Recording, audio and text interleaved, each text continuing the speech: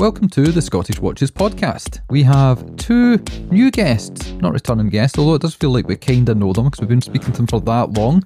We have got a couple of gentlemen from a fantastic publication here in the UK called Oracle Time. It's such a great magazine. There's almost a waiting list to get hold of it because I've never seen one, although I've featured in it. I can't understand how this has happened, but they've promised me they're going to rectify this situation, and I'm going to have one in my hand through my letterbox, along with 50 listeners. But you can find out more about that later on in the show. So welcome to Scottish Watches, Sam and Thomas. How are you guys doing? Not bad, not bad. Yourself? I could lie and say it's a great day, but my car has just shat itself and popped the coolant hose or something has happened. It is not feeling too good. But apart from that, no, all is good. All is good. Thank you very much for having us. No problem at all. It's been a long time coming. I think it was last August or September we first started speaking because I was away trying to get vaccinated to travel, and we were chatting on the journey back from the hospital after getting my arm jabbed. And it's taken that long to get things rocking because you guys are super busy and so are we. But we can't forget about the dormouse, the wee guy in the corner, Dave Sharp. Dave, how you feeling now? Dave's feeling better. Dave's feeling remarkably much better. Dave passed the COVID test today, so he's going to the States tomorrow, so Dave's more than happy. Yes, you were a burst ball when we had you on the show just a couple of days ago there with Fiona Kruger. Yeah, it wasn't a good look. It wasn't a good look, but it was a really easy edit. I said absolutely nothing because I just sat dying slowly inside. So you had COVID, but you're better now. He's just old. Just a bad day. It was the envelope I sent him with the white powder in it. It was. Normally cocaine's good. It was the anthrax I was more interested in. It was the spores. That's what I was talking about. Just to prove you do actually exist in print, Ricky. There you go. There's I've seen there's it. the picture. Nicholas at Fears sent me a picture of it. Ah, okay. Of course fair he enough. did. He's always up on it. We'll make sure to send you a box of copies so you can hand them out. Yeah, I'll hand to them out. fans. I've got to be careful what I say because I got myself into some trouble.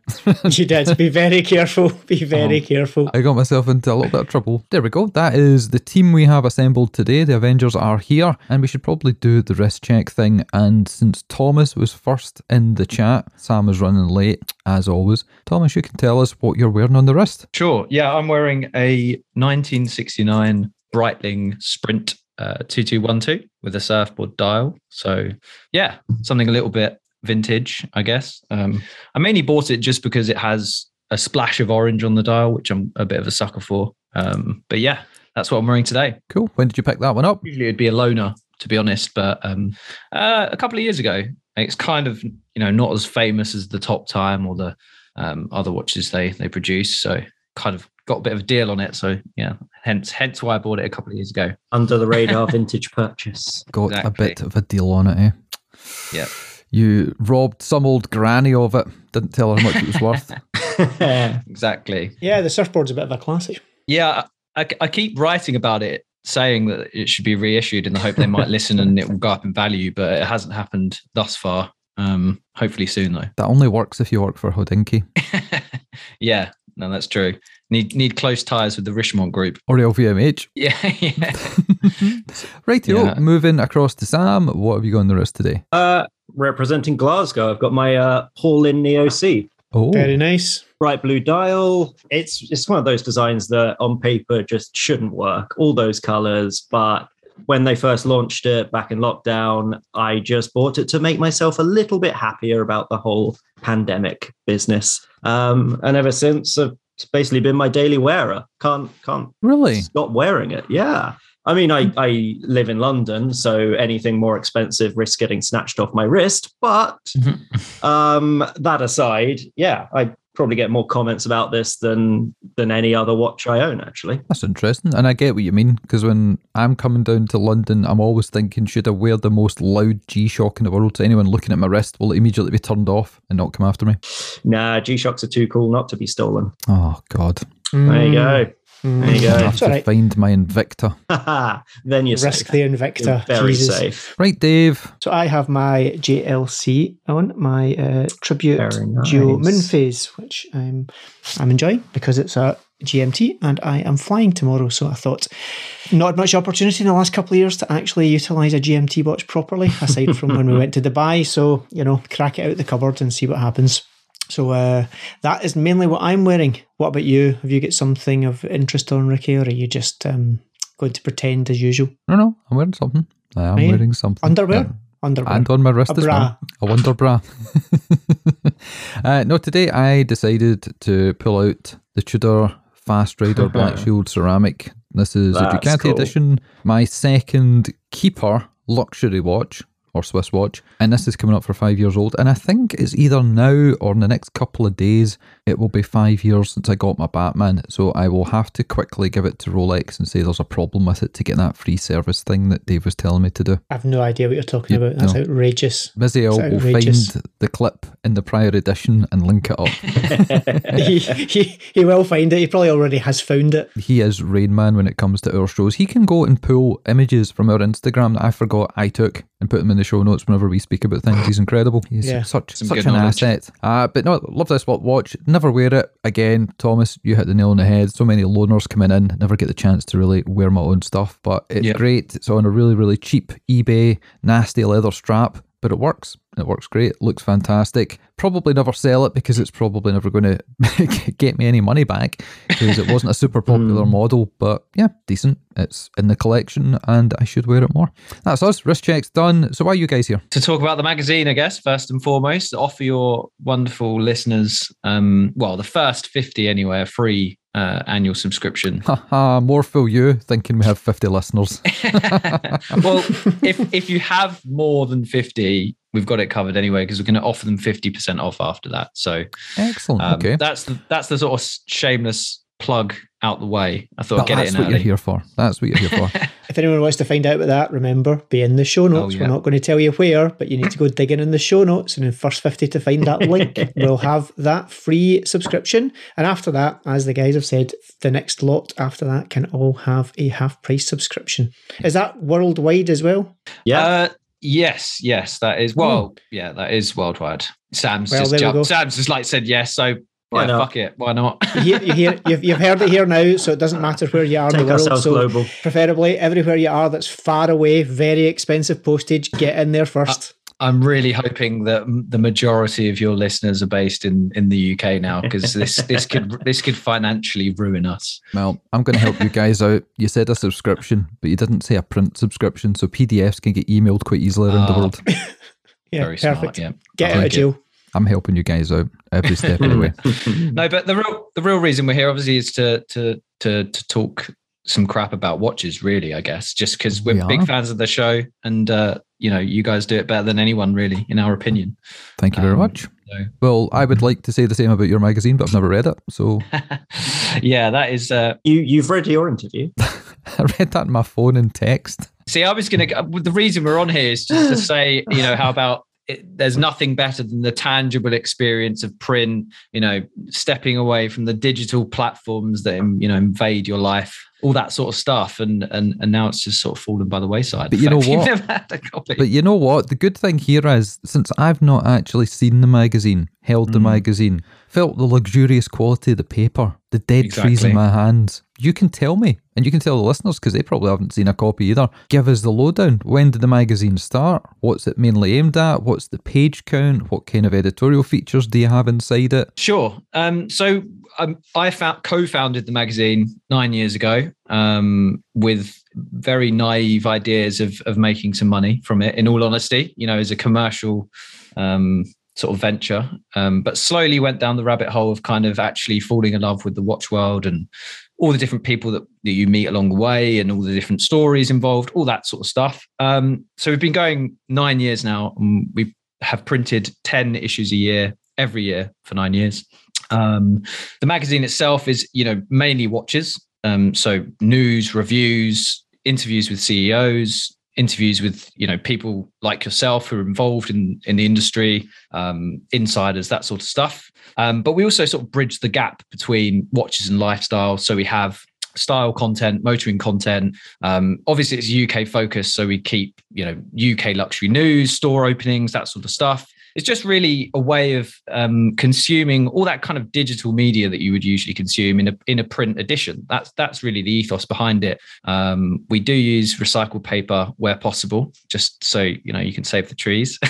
And yeah, that's really how the magazine started. Obviously, Sam's the editor, so he's responsible for lots of the content. But we also branch out, use various journalists in their specialist field and that sort of stuff. So hopefully it's a well-rounded look at the latest news in watches and luxury lifestyle, essentially. But it's not just pure luxury. We obviously, we focus from everyone from, Parmigiani to Rado to Paulin to the smaller brands to micro brands. We cover, the full spectrum of watches. It isn't, just purely the top end.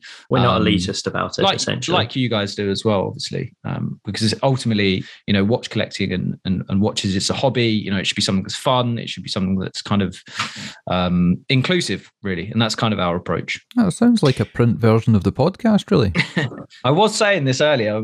I did kind of think like it is essentially, slightly less sweary, but Well, you guys have said the F word more than me today. You promised it would be edited out, so that's fine. I did. So, Dave, you've actually read the magazine. Give us the outsider's view on it. Yeah, absolutely. I do. I have access to the magazine as it comes out on a monthly basis, and it's a really nicely produced product. I am somebody who came from a generation where pre-digital, I bought magazines. I remember getting my comic every week with my pocket money, whether it was, the Beano or Dandy or whatever it was. Stone tablets from the mountain. Absolutely. And as I grew up, I also remember, the magazines that would come out once every 2 weeks, and you would collect them over a period of time, and you would put them into binders and all of these kind of the heyday, I suppose, of print media. And, print media has kind of really struggled over the last few years, whether it be newspapers or magazines. But I still find there's a real place for, especially the specialist press, things like your magazine and, kind of really niche subject areas where you can get good content and good editorial and photography work done and put in print. And I've tried the whole magazines on an iPad and I just can't bring myself to deal with it. I just cannot deal with it.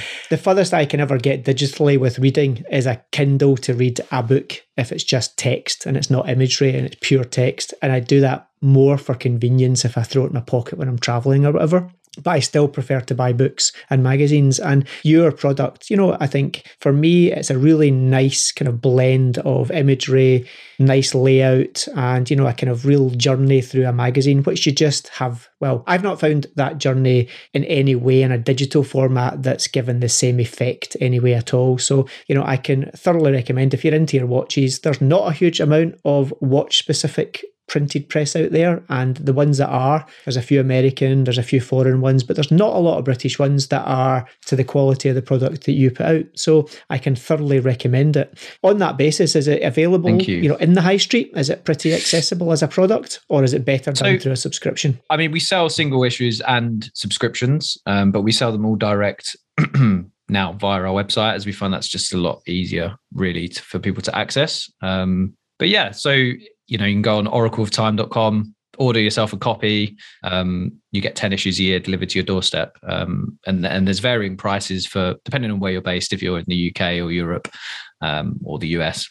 But yeah, I think I totally agree with you. And that's kind of what we enjoy. We enjoy really putting together the magazine, creating the imagery, creating the content. It's a bit of a passion project, in all honesty.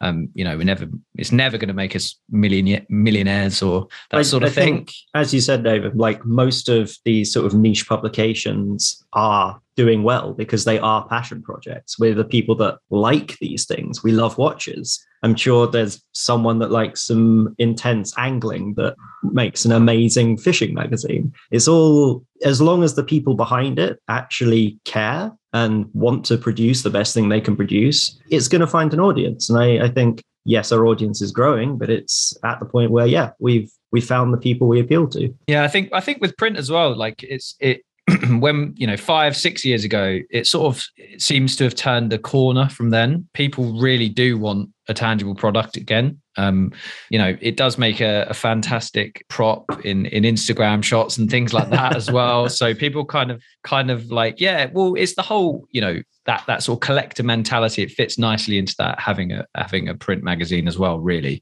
So yeah. It's hopefully on the up. Print's on the up. There's a renaissance because people are buying vinyl records again. The touchy-feely stuff. Yeah, I can. And being on a plane recently, I was thinking I don't really want to be staring into my phone trying to read something, because when you're moving, something that's small kind of just judders around in your hand. Whereas picking up the in-flight magazine, you're able to hold it there. Or if you go to the toilet and you forget your phone, it's great to have a magazine with you. So yeah. Well, we all work in an industry where the touch and the feel are the most important part of it. That was a Watches and Wonders joke. That's quite esoteric. I'm not sure many people are going to get that. We just left that one lingering for people to think their own thoughts. We left that one dangling. So who did you co-found it with? Was it Sam or was it somebody else? No, it's my business partner, Mark, who does the more commercial aspect. I'm kind of like creative director, distribution, T-boy, all the shit jobs that no one wants to do. That's basically me. I like just today. Basically, I was just packing up magazines to send to Watches and Wonders and that sort of stuff. But yeah, so Mark's kind of behind the scenes. Our team's fairly small. We've probably got 8 full-time staff, which is pretty much doubled in the last 4 years. So it's always been a really small operation. And I'm a much more recent addition. I've been there 4 years now. Right. Okay. And where did you come from? Interesting question. Found him on the street. We just pretty much. Well, I mean, I knew the guys from the big issue to Oracle time. I mean, yeah. I knew the guys so I used to work for a luxury lifestyle online magazine that called Lux Worldwide. It's no longer around. This was ages ago. You were young, you needed the money, we get it. Yeah, it was my first job in London, and second. My first was actually with Omega on their marketing team. So that wasn't going anywhere. I met a guy at a party who was like, yeah, come write for me. So I went and did that, which is pretty much how I got the job at Oracle as well. These were Tom and Mark were the only guys that would always come to the pub with me after events. And listen to the ramblings about watches and stuff as well. It was gold, you know it. It was lightning in a bottle. So what's your background then, Sam? What other stuff have you done in the past, publication-wise? Freelanced for various publications, mostly online and stuff like that, because honestly, the Oracle Time gig kind of keeps me very busy. With 10 issues a year, there's a lot to be getting on with, especially because it's a big 115 editorial page magazine. That's not a small 10 issues a year. It's a lot of content. And which months then get left at the wayside? August, because Switzerland tends to shut down over August, and January because we're not masochists. And for people that aren't fortunate enough to manage to blag a free copy or a discount, what is the standard price per issue, and what's the standard price for the 10 issues per year? It's $8.95 per issue, and 10 issues is at £89.50, which we have just recently put our prices up because there's a paper shortage, basically. There's a shortage of everything right now, but paper especially. I did have a worrying call from the printers the other day saying that they've got no paper. So, yeah, it's not the kind of call you want from a printer. No, it's a good no job. Paper and no ink. It's a bit of an issue. Hopefully, a fairly reasonable, fair price for 10 issues, I think. Well, when you factor in the cost of delivery and all the rest of it, then exactly. That is pretty decent. You can be the judge of that when you finally get a copy, Ricky, and you can let us know. It's especially good at 50% off, just saying. Yeah, it certainly is. Even better at completely free. So be sure to check the show notes and find that link. Well, should we take it back a little step? We've done the plug for the magazine. That's why you guys are here. But it's time to sort of pick your brains and see what is what in the world of watches, because we come at it from an online social media podcasting type affair. You guys have got the traditional print media background. I think there's a slight difference of opinion from what we see, from what you guys do. So give us your interpretation of how things are at the moment in the watch world. How have you seen it sort of develop over the last 12 months? Obviously, at the beginning of lockdown, there was a huge sort of intake of breath that's being held until recently. Very recently, in fact. And with Watches and Wonders coming up, I think now it's just we're being inundated with stuff. Obviously, sales from most of the bigger brands have been good. People have been buying. Everything's been happy. We've been plenty busy our end. But it's just all still felt a little, not stagnant, but kind of like we've been on standby for quite a while now. And from what we've seen of what's going to be released over the sort of next 6 months, we're not the only ones. There's going to be an absolute avalanche of pieces. Whether there's too many, whether it's a lot of noise, time will tell, but it should be an exciting next few months. Yeah, I think now more than ever, like there's so many releases. I think with the kind of evolution of the micro brand and every brand wanting to sort of stay in the sort of, you know, the forefront of everyone's minds with releases and press stuff going on and partnerships, is kind of more relentless than it's ever been. I mean, watches as an entity is, you know, they're more popular than they've ever been in my mind. And they really are kind of more in the public consciousness now than I think they've ever been, because, you know, whether that's because of the crazy values that, you know, you're seeing Rolexes go for on the grey market, or whether it's because, you know, the partnerships that, you know, brands like IWC have, or other, you know, huge sports partnerships out there. I think that they're sort of more at the forefront now than ever. But I also think it's because there's a lot more competition in the watch industry as well, because there's always new brands. There's brands that haven't been doing all that well that have suddenly gotten cool new releases, things like that. So as watches are getting more popular, there are more brands trying to sort of get their part of that pie. And then there's just in general a hell of a lot more noise. So, I mean, obviously we see a lot of it just because that's our job. It does make me wonder what the sort of average consumer kind of sees most of, whether there's too much noise or people are still seeing the right things. I think a lot of the general consumer is still relatively in the dark, but I think there's more of an awareness with, let's call the person Joe Average. There's more of an awareness, especially with some of the brands that are associating themselves with some of the more mainstream sports, whether that be, you know, Formula One or tennis or athletics, for example. And I think more of the brands are beginning to leverage that connection more than they did so previously. You know, I think a lot of them maybe did the sponsorship but didn't actually shout too much about it. Or if they did shout, they shouted within watch channels, which was kind of pointless because they all knew anyway. Whereas they're beginning to shout more in that kind of more mainstream channel to make just the average person in the street begin to pick up and take notice. Definitely. I think as well, like watches with micro brands, they've kind of like, I probably should be careful what I say here, but they've cut a lot of the shit out in terms of, you know, brands pouring money into marketing budgets and having a huge markup. Now you have these micro brands producing quality products with, you know, comparable specifications at sometimes a fraction of the price to some degree. So I think there's kind of like this reaction by, you know, from the bigger brands, like, you know, we have to produce better, more quality at a better price point. And I think that's kind of resulted in this kind of perfect storm. And, you know, with obviously the economy being the way it is, you know, watches being kind of really at the forefront of kind of, well, being as big as they've ever been, in my opinion. Yeah, I would say what you said there about the bigger brands and the smaller brands, probably not the best analogy to use, but it's like the American army versus Vietnam. These small guys are running around in the jungle doing amazing stuff that they shouldn't be able to do. And these huge, massive companies are having a real tough time taking control of things again. I think a big part of it is because of these micro brands doing what they're doing. It's kind of been a peek behind the curtain, because even 5-6 years ago, there was so little transparency that a brand said they had an in-house movement. You don't know what that necessarily meant. It could have been which brand are you talking about, Sam? Name one. Just use it as an ink blot test. And now that all of these micro brands are offering incredible movements for fractions of the price, it has started to make a fair few people wonder about the actual value inherent in a watch, whether you are paying for value or you're paying for a label.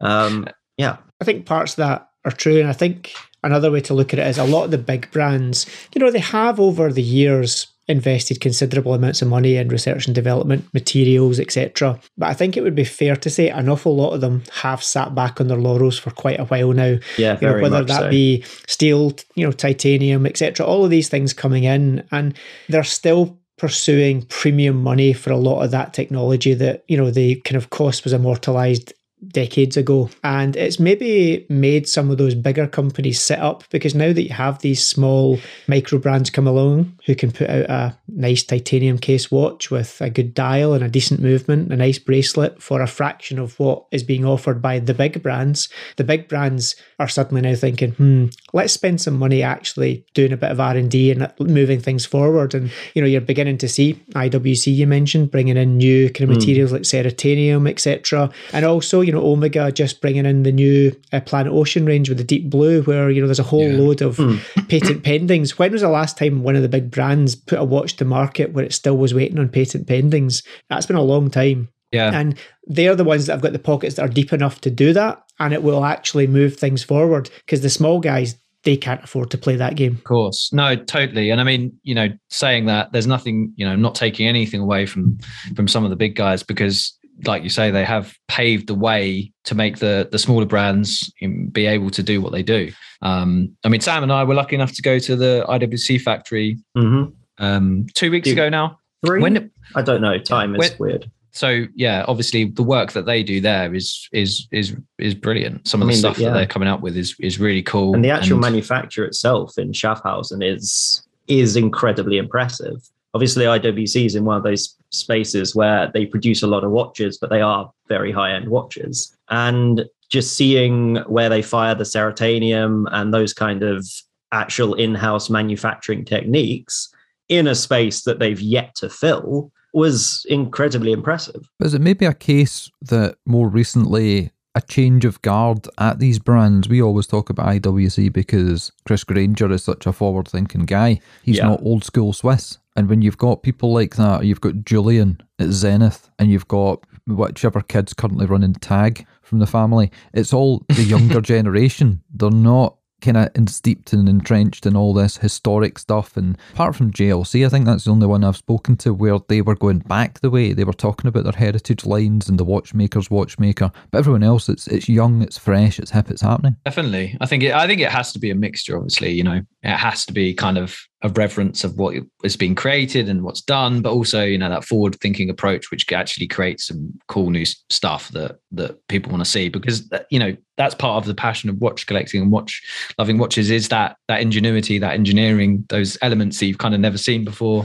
So I think it definitely has to be a mixture, I guess. I do think the changing of the guard has worked particularly well at Zenith, because the last few years they've just been killing it. Mm-hmm. The new Defy models, the revivals. The revivals, the A386 and stuff like that. That stuff's so cool. It might, exactly, for someone who kind of likes the vintage aesthetic, Zenith. Even like the Chronomaster Sport, for me, that's like one of the perfect sports chronographs around right now. It's just lovely. And they wouldn't have released something like that 5 years ago. So it's fantastic to see them being able to do sort of both sides of it and produce plenty of new pieces like the Defy Extreme and that sort of crazy stuff now. I had the DeLuca though. That was kind of a similar, is it the DeLuca? That chunky kind of sports chronograph looking watch. I can't remember. Yeah, that was kind of out on a limb though. It's a bit funky. Well, you're right with Zenith, because they have got the vintage re-editions and then they've got the crazy stuff, so no one can ever say, oh, you're going too far this way, when they're also going too far the opposite way, ladder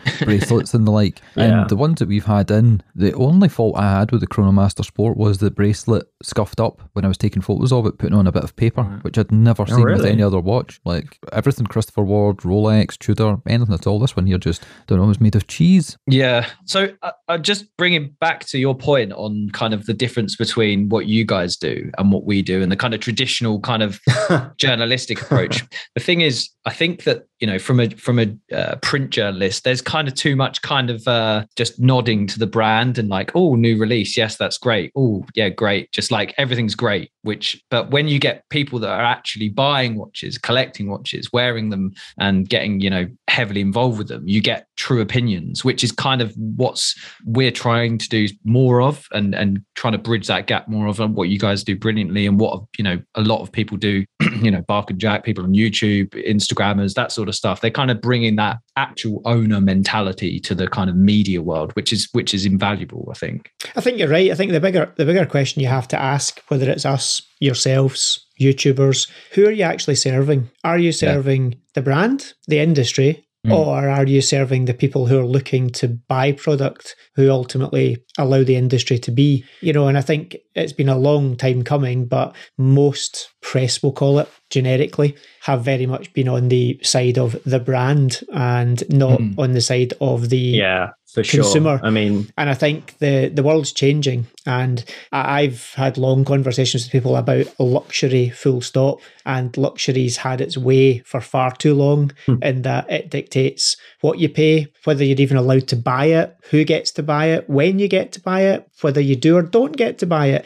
And that's not luxury. That's being manipulated by a very powerful entity, as opposed to it should be a much more kind of fair system. And I think it needs to be able to justify itself. Yeah, it has to be. Well, luxury has to genuinely be luxury. Luxury doesn't just mean expensive, which is where it seems to be just now. It's like take something that might be good, but it might also not be very good, and make it expensive. Suddenly it's luxury, and that's not what luxury is in the true sense of luxury. So I think it'll be interesting to see, because if that narrative begins to change, both with online, YouTube, and podcasts, and in print, then the brands will need to sit up and take notice. Not that they're all doing a bad job, they're not by any stretch, but they will be held to account when they make mistakes, which is what they don't particularly get at the moment. Speaking of Zenith, actually, I was lucky enough to. Do you guys see the Zero G collection, the double tourbillon Defy, and the? Did you happen to see any of their promo videos of their Zero G flight they took a few people on? Yeah. So when you buy the watch, either the double tourbillon or the Zero G, which is kind of the it's got this gimbal in it. They've released the collection a couple of years ago. You essentially get, but they've released a new sapphire case version, 2 new versions this year. But when you buy one of those watches, you also get to go on a Zero G trip in Bordeaux. So you basically do these parabolas of like Apollo 13. The vomit comet. Yeah, something like that. Yeah, so I was lucky enough to go on a trip 2 weeks ago now, on the Zero G experience, which was pretty crazy. It was probably the craziest press experience I've ever had in my life, and I don't get many because I'm usually behind the scenes. But yeah, that was enough to make me want to buy one of the watches, even though it's way out of my price bracket. But yeah, that was cool. Weightlessness is a pretty weird experience. I'm sure we can dig out a lovely photo of Tom floating in the air for your notes as well. Yeah. Maybe leave that out. But how many people were sick? Quite a lot. I mean, there's quite a lot of people in the plane. There was probably like 30, 40 people in this COVID petri dish. Yeah, I was going to say pimped out Airbus, but that's probably the wrong terminology. Padded kind of plane, and yeah. Right, and then what happened when you hit Zero G after that? Well, you just float, and it's like, yeah, it's such a kind of a mental experience as well as a physical one. But yeah, it was really interesting. It was really cool. And also, it was great to meet the team at Zenith, the product designer, his name, I can't remember right now. But yeah, as you say, like a really young kind of innovative team doing some really cool stuff. I think it's quite interesting you say that, and that's something that they're doing when they launch a new watch. Yeah. The experience comes with a watch, as opposed to that being something that historically would have been take the press and give them something super cool to do, but the actual customer buying the watch doesn't get to do the cool thing, which always to me is a bit kind of remiss, but it was always the way it worked. But the fact now that the customer buying the watch gets to do this kind of cool money can't buy experience. I mean, it wasn't that long ago that who was it? Panerai were doing a whole series of those kind of experiences as well. So I think Mike Horn. Yeah, one was like an explorer thing with Mike Horn where you go on some ice and get mauled by polar bears or some shit. Another was you go to train with some Marines. They were all things that like literally you could not do without buying the watch, which I think you're right. Us press tend to get a little bit overprivileged, and the people that end up buying the watches just don't. So it's good to see the tables turning slightly. It would be good to see more brands do more of that. I only got to go on that trip because someone failed their medical as well, so it was like a last minute thing. So it wasn't like I'm a privileged press kind of person. But yeah, it's great to see that brands offering an experience with the watches. That seems to be something happening more and more, definitely. As opposed to just an NFT, which is a bit boring. Oh no, don't start. Don't open that can of worms. Dave, you not bought yourself an NFT watch yet? No Jacob & Co's in your digital closet. As of when we're recording this, there's an episode that's coming up that we dive into a little bit of the NFTs. Just know. Wow. Fair Even enough. Ricky's a hard no.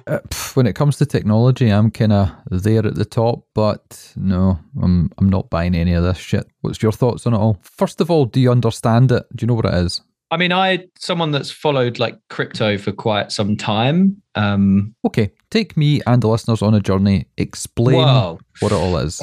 well, I've set myself up for a fall You now. have. But obviously, non-fungible. I'm sure you understand what the term fungible means. You can't essentially Mushrooms. yeah, You can't funge fungi. it. You can't funge it. You can't Hate funging. duplicate or replicate it. I think that's correct. It could be completely wrong. So the concept is a really good idea because essentially you can attach a physical asset. The whole idea with blockchain is it's supposed to be an immutable ledger and essentially a trustless, decentralized ledger in which none of the data can be altered. So, for example, if Rolex applied this to their watches that they sell, then no one can ever produce a counterfeit watch because it's completely, set on the blockchain. It's immutable. So essentially, yeah, it What do you kind mean of gets. they couldn't create a counterfeit watch? Well, they could create a counterfeit watch, but when you verified it against the blockchain, you just understand that it's a fake. In what way? Because they could duplicate the serial numbers and then you would check it and the serial numbers would check. That is true, but you can use things like RFID chips and different types of chips to create kind of, and also the thing is, I guess with serial numbers is you don't just put them in one place, like on a car or something like that. But how would you know where to look to check? Because if you know where they are to check where they are, then you'd know where they are to duplicate them. That's true. I mean, Let's assume it's like a digital backup of your warranty card. Yeah, it's essentially a digital warranty card. Essentially, that's what it is. And of course, you You're can welcome. then sort of fake that physical asset to some degree, to some accuracy, depending on how good at forgery you are. So basically, it's a replacement for an Excel file where your name is associated with a serial number for warranty claims. Exactly. So it's a lot of shit. Because with a blockchain, you basically it's public, so everyone can see it, and it's also trustless because it's decentralized. But why does that matter? If someone steals a watch, then they're going to sell it down the pub. But the thing is, obviously, the argument is that brands are never going to make it a public ledger. Essentially, it will always be closed, which so be a hyperledger, not a true sort of blockchain, permissionless blockchain, that sort of stuff. But there's lots of uses for kind of that sort of technology. But the whole idea of selling someone a watch and giving them a JPEG image to go along with it of the fucking watch, I mean, like that sort of stuff, no one really needs that. Let's be honest. But, Especially when half the time you don't get the watch. But supply chain management, traceability, those sorts of things, it has like genuine applications, in my opinion. I could be completely wrong. I mean, I think you're right. I think blockchain and NFT have valid uses. It just, especially with artwork and these things that we're seeing at the moment, which is all very trendy and en vogue, is just an absolute, it's an absolute joke. It's money laundering. Let's be honest.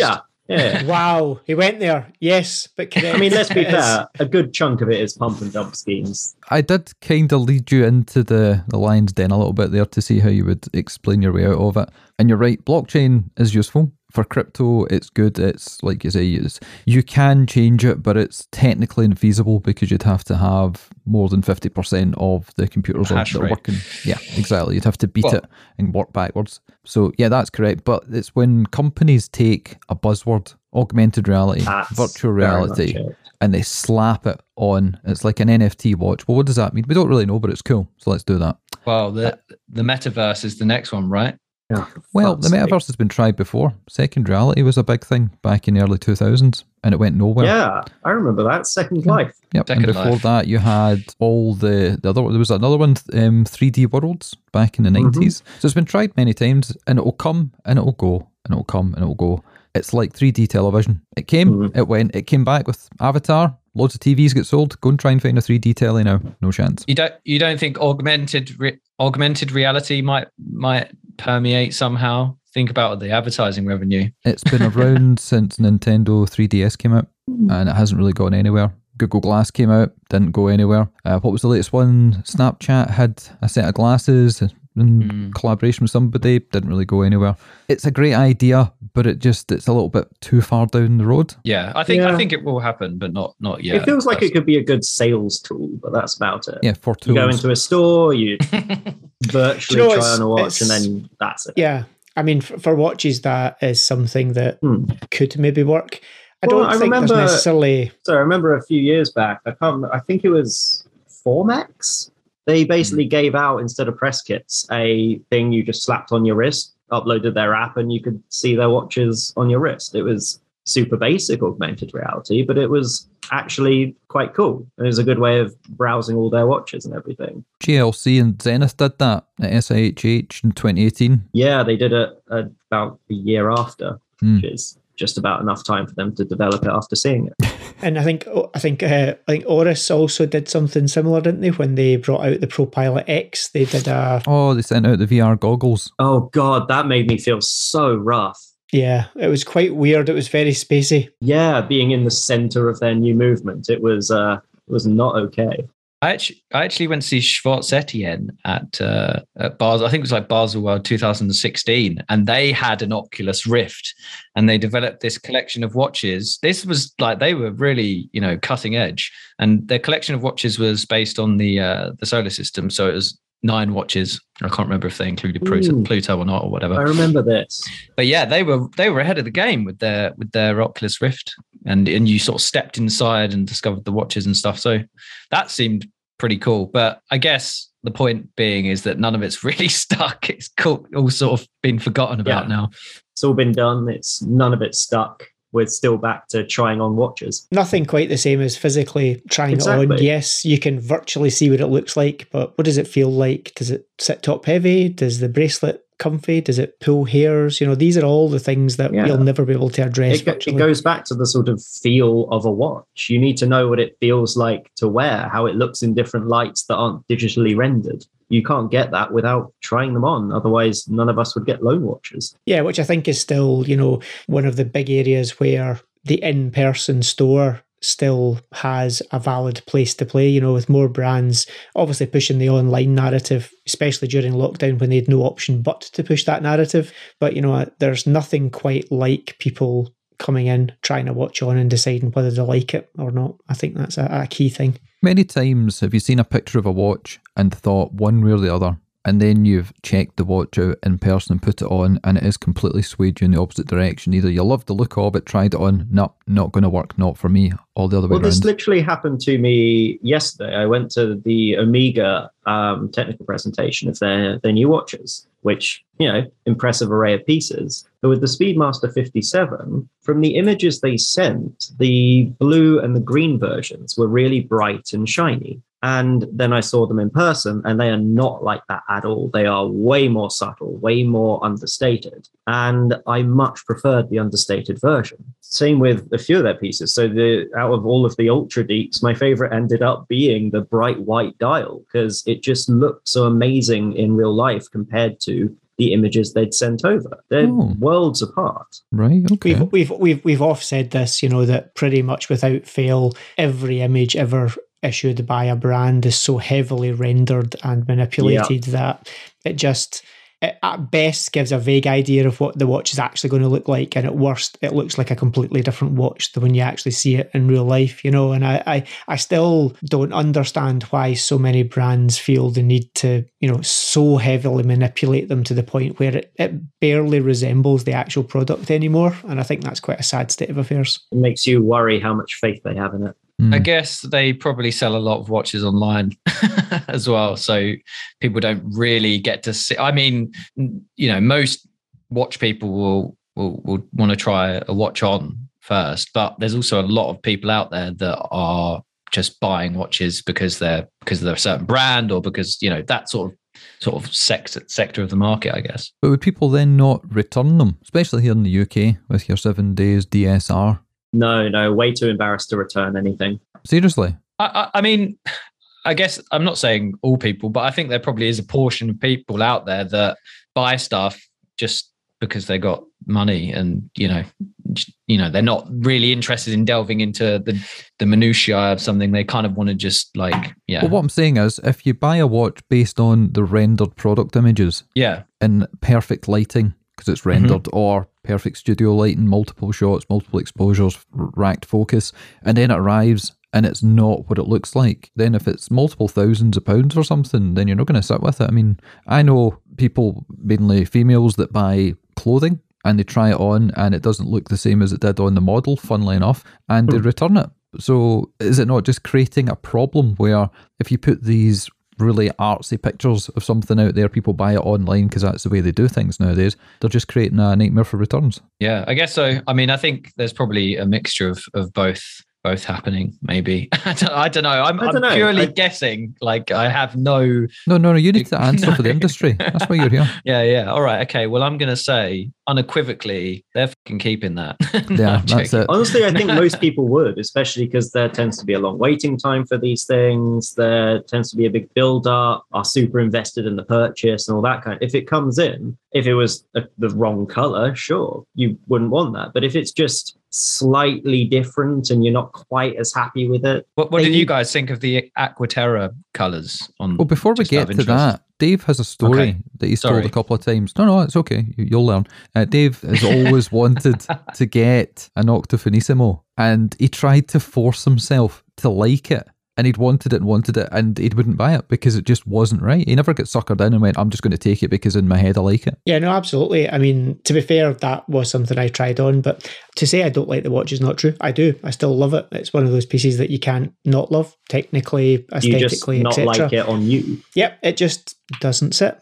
It's like trying on a pair of jeans that you want and they just feel uncomfortable on. It was one of those ones, and there's been very few watches, to be fair, that have ever got to the stage of it just isn't comfortable on the wrist, and that one still to this day, annoyingly for me, is I really do want one, but I just thought I just wouldn't wear it, and it's Dave, what could they do to finally get you to buy one? What do they need to change on it?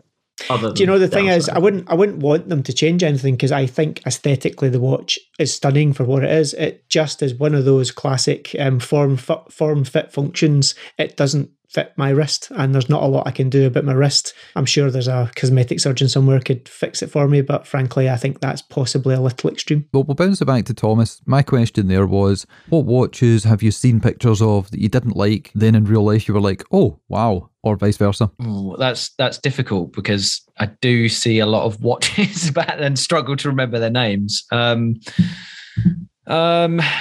Most recently, I guess probably the Zenith Defy Skyline. I didn't like the images. Are you bumping into your table? Because I'm hearing a knocking noise. Sorry, that was.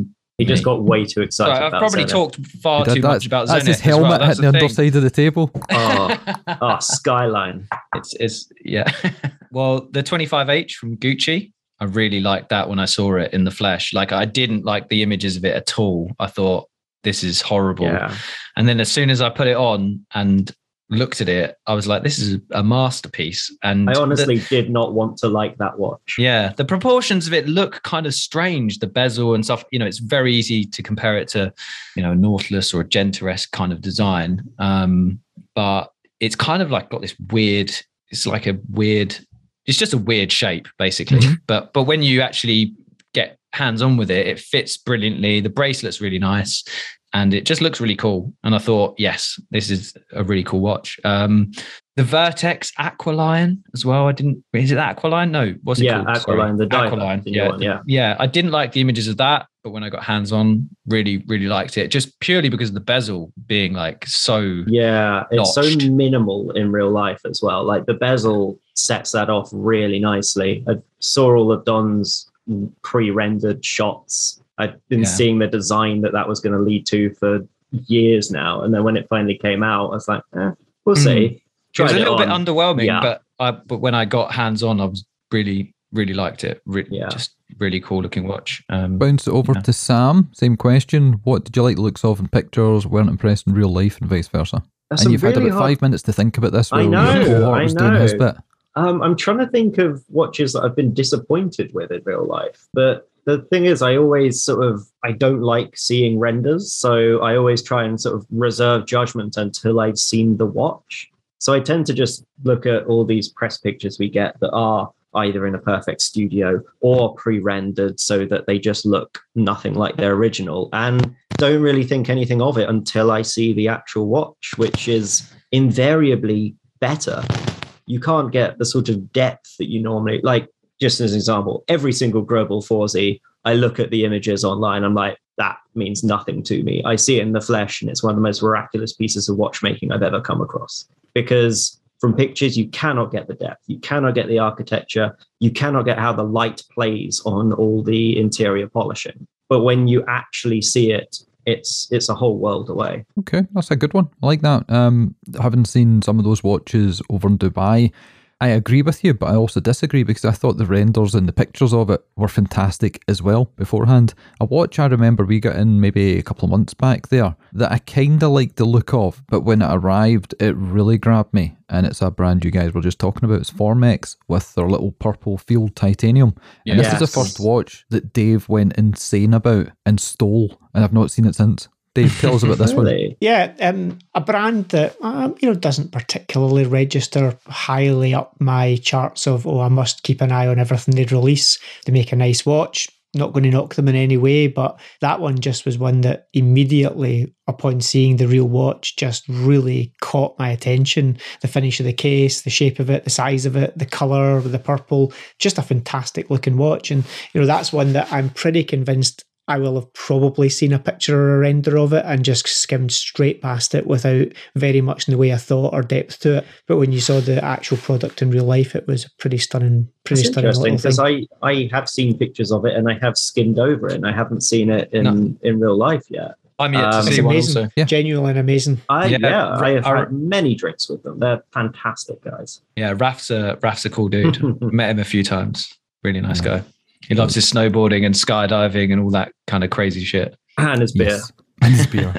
We're coming towards the end of the show now. So what's the future got planned for you guys? Obviously, we've got Watches and Wonders coming up, but have you got any other exciting little nuggets you can share with us coming over the next few months? I wish I'd prepared better for this question. But yeah, I mean, honestly, probably not anything huge to announce, but pretty much just more of the same, really. We're going to be continuing to produce Oracle Time and just being really busy with Watches and Wonders, all the shows and stuff. Really, that's kind of our plan. Just head down and getting as much content and stuff out there. But I don't know if Sam's got something much more exciting to add. I hope so. No, just that we'll be having a lot of video content coming out of Watches and Wonders, as well as the sort of editorial stuff we're doing online. So if anyone wants to see what I actually look like, and I don't recommend it, keep an eye on our YouTube channel. Yeah, we are going to be doing a lot more video content. That's kind of the aim. A lot more interviews and stuff. I'll probably be at Watches and Wonders walking around with a gimbal looking like a bit of a loser. So if you fancy coming and saying hello, please do. Well, we will be over there. Looking forward to it. It's been a while, been a long time coming. Lots of cool things going to get announced. We haven't been told a lot of what is about. Well, we haven't been told a lot of what's just around the corner, but I think there's going to be some surprises for some people. Dave, what do you want to say about this? What do I want to say about this? Or I was going to go off on a rant there about something completely different. But no, please do. Yes, We got a rant. Yes. We're going to finish with a Dave rant. We had the Barbara rant, but it's time to get a Dave rant. The Barbara rant was amazing. No. We need a wee stinger in the tail. Go, give us it. Stinger in the tail. British fucking Airways. That's all I need to say. I wasn't expecting that. I was not, but I completely agree. I don't even need to hear the rest of it. So getting into the US involves you getting a pretty basic COVID check, but you then try and check in.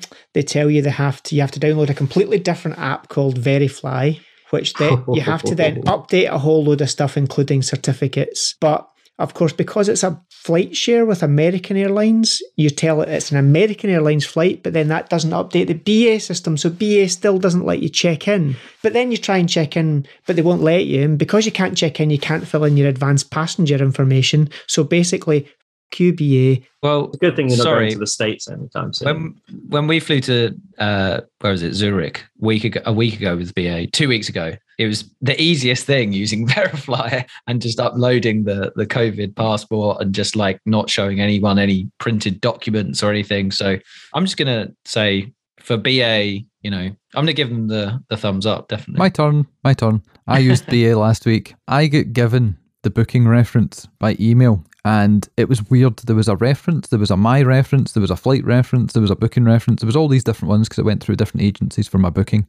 So I went onto the app and it says put in your flight reference number. So I picked one, put it in, no. Picked another one, put it in, no. Picked the third one out of the 4, put it in, no. Your account is locked 24 hours before flying. How the am I meant to check in? Yeah, that's not cool. Live chat is not live chat. Live chat is a bot. Even typing in operator and typing in Oh my God. never got me through to a human. Had to then go back the way through my contact at the PR agency, who then went to their travel agency, who then sorted it out. What a nightmare. Not cool. Well, another one, I flew to France shortly after going to Zurich, and I was supposed to have passes and everything, and they just didn't check anything. They just showed them the passport, let me through. So, but did they not do the thing where you stood on the little sticker and you looked forward and it checked everything for you automatically? No, I saw an actual person, and I thought, well, basically, because I'm double vaxxed, I'm not triple vaxxed.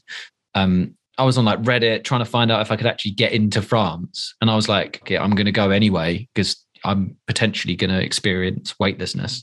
So I'm not stopping now. I'm just going to go. And I was like sweating as I'm like walking up to passport control, thinking they're going to ask for stuff, but literally didn't even ask for anything. It was the easiest. The French are pretty lax apparently when it comes to COVID rules, which I didn't think was true. I thought they had the like pass sanitaire and it was really strict, but that's good. I'm going skiing next week, so easy peasy. There we go. So a nice little dunt at the end because we're Scottish, we like to moan, and we grabbed a couple of English folks and threw them in as well. So that has been a show. If people want to get a hold of Oracle Time, obviously they can check our show notes and hopefully win a free subscription for a year or get one at half price. But if they're unlucky in that way, how can they be lucky enough to get a hold of it? Where should they go? Just the same website, oracleoftime.com.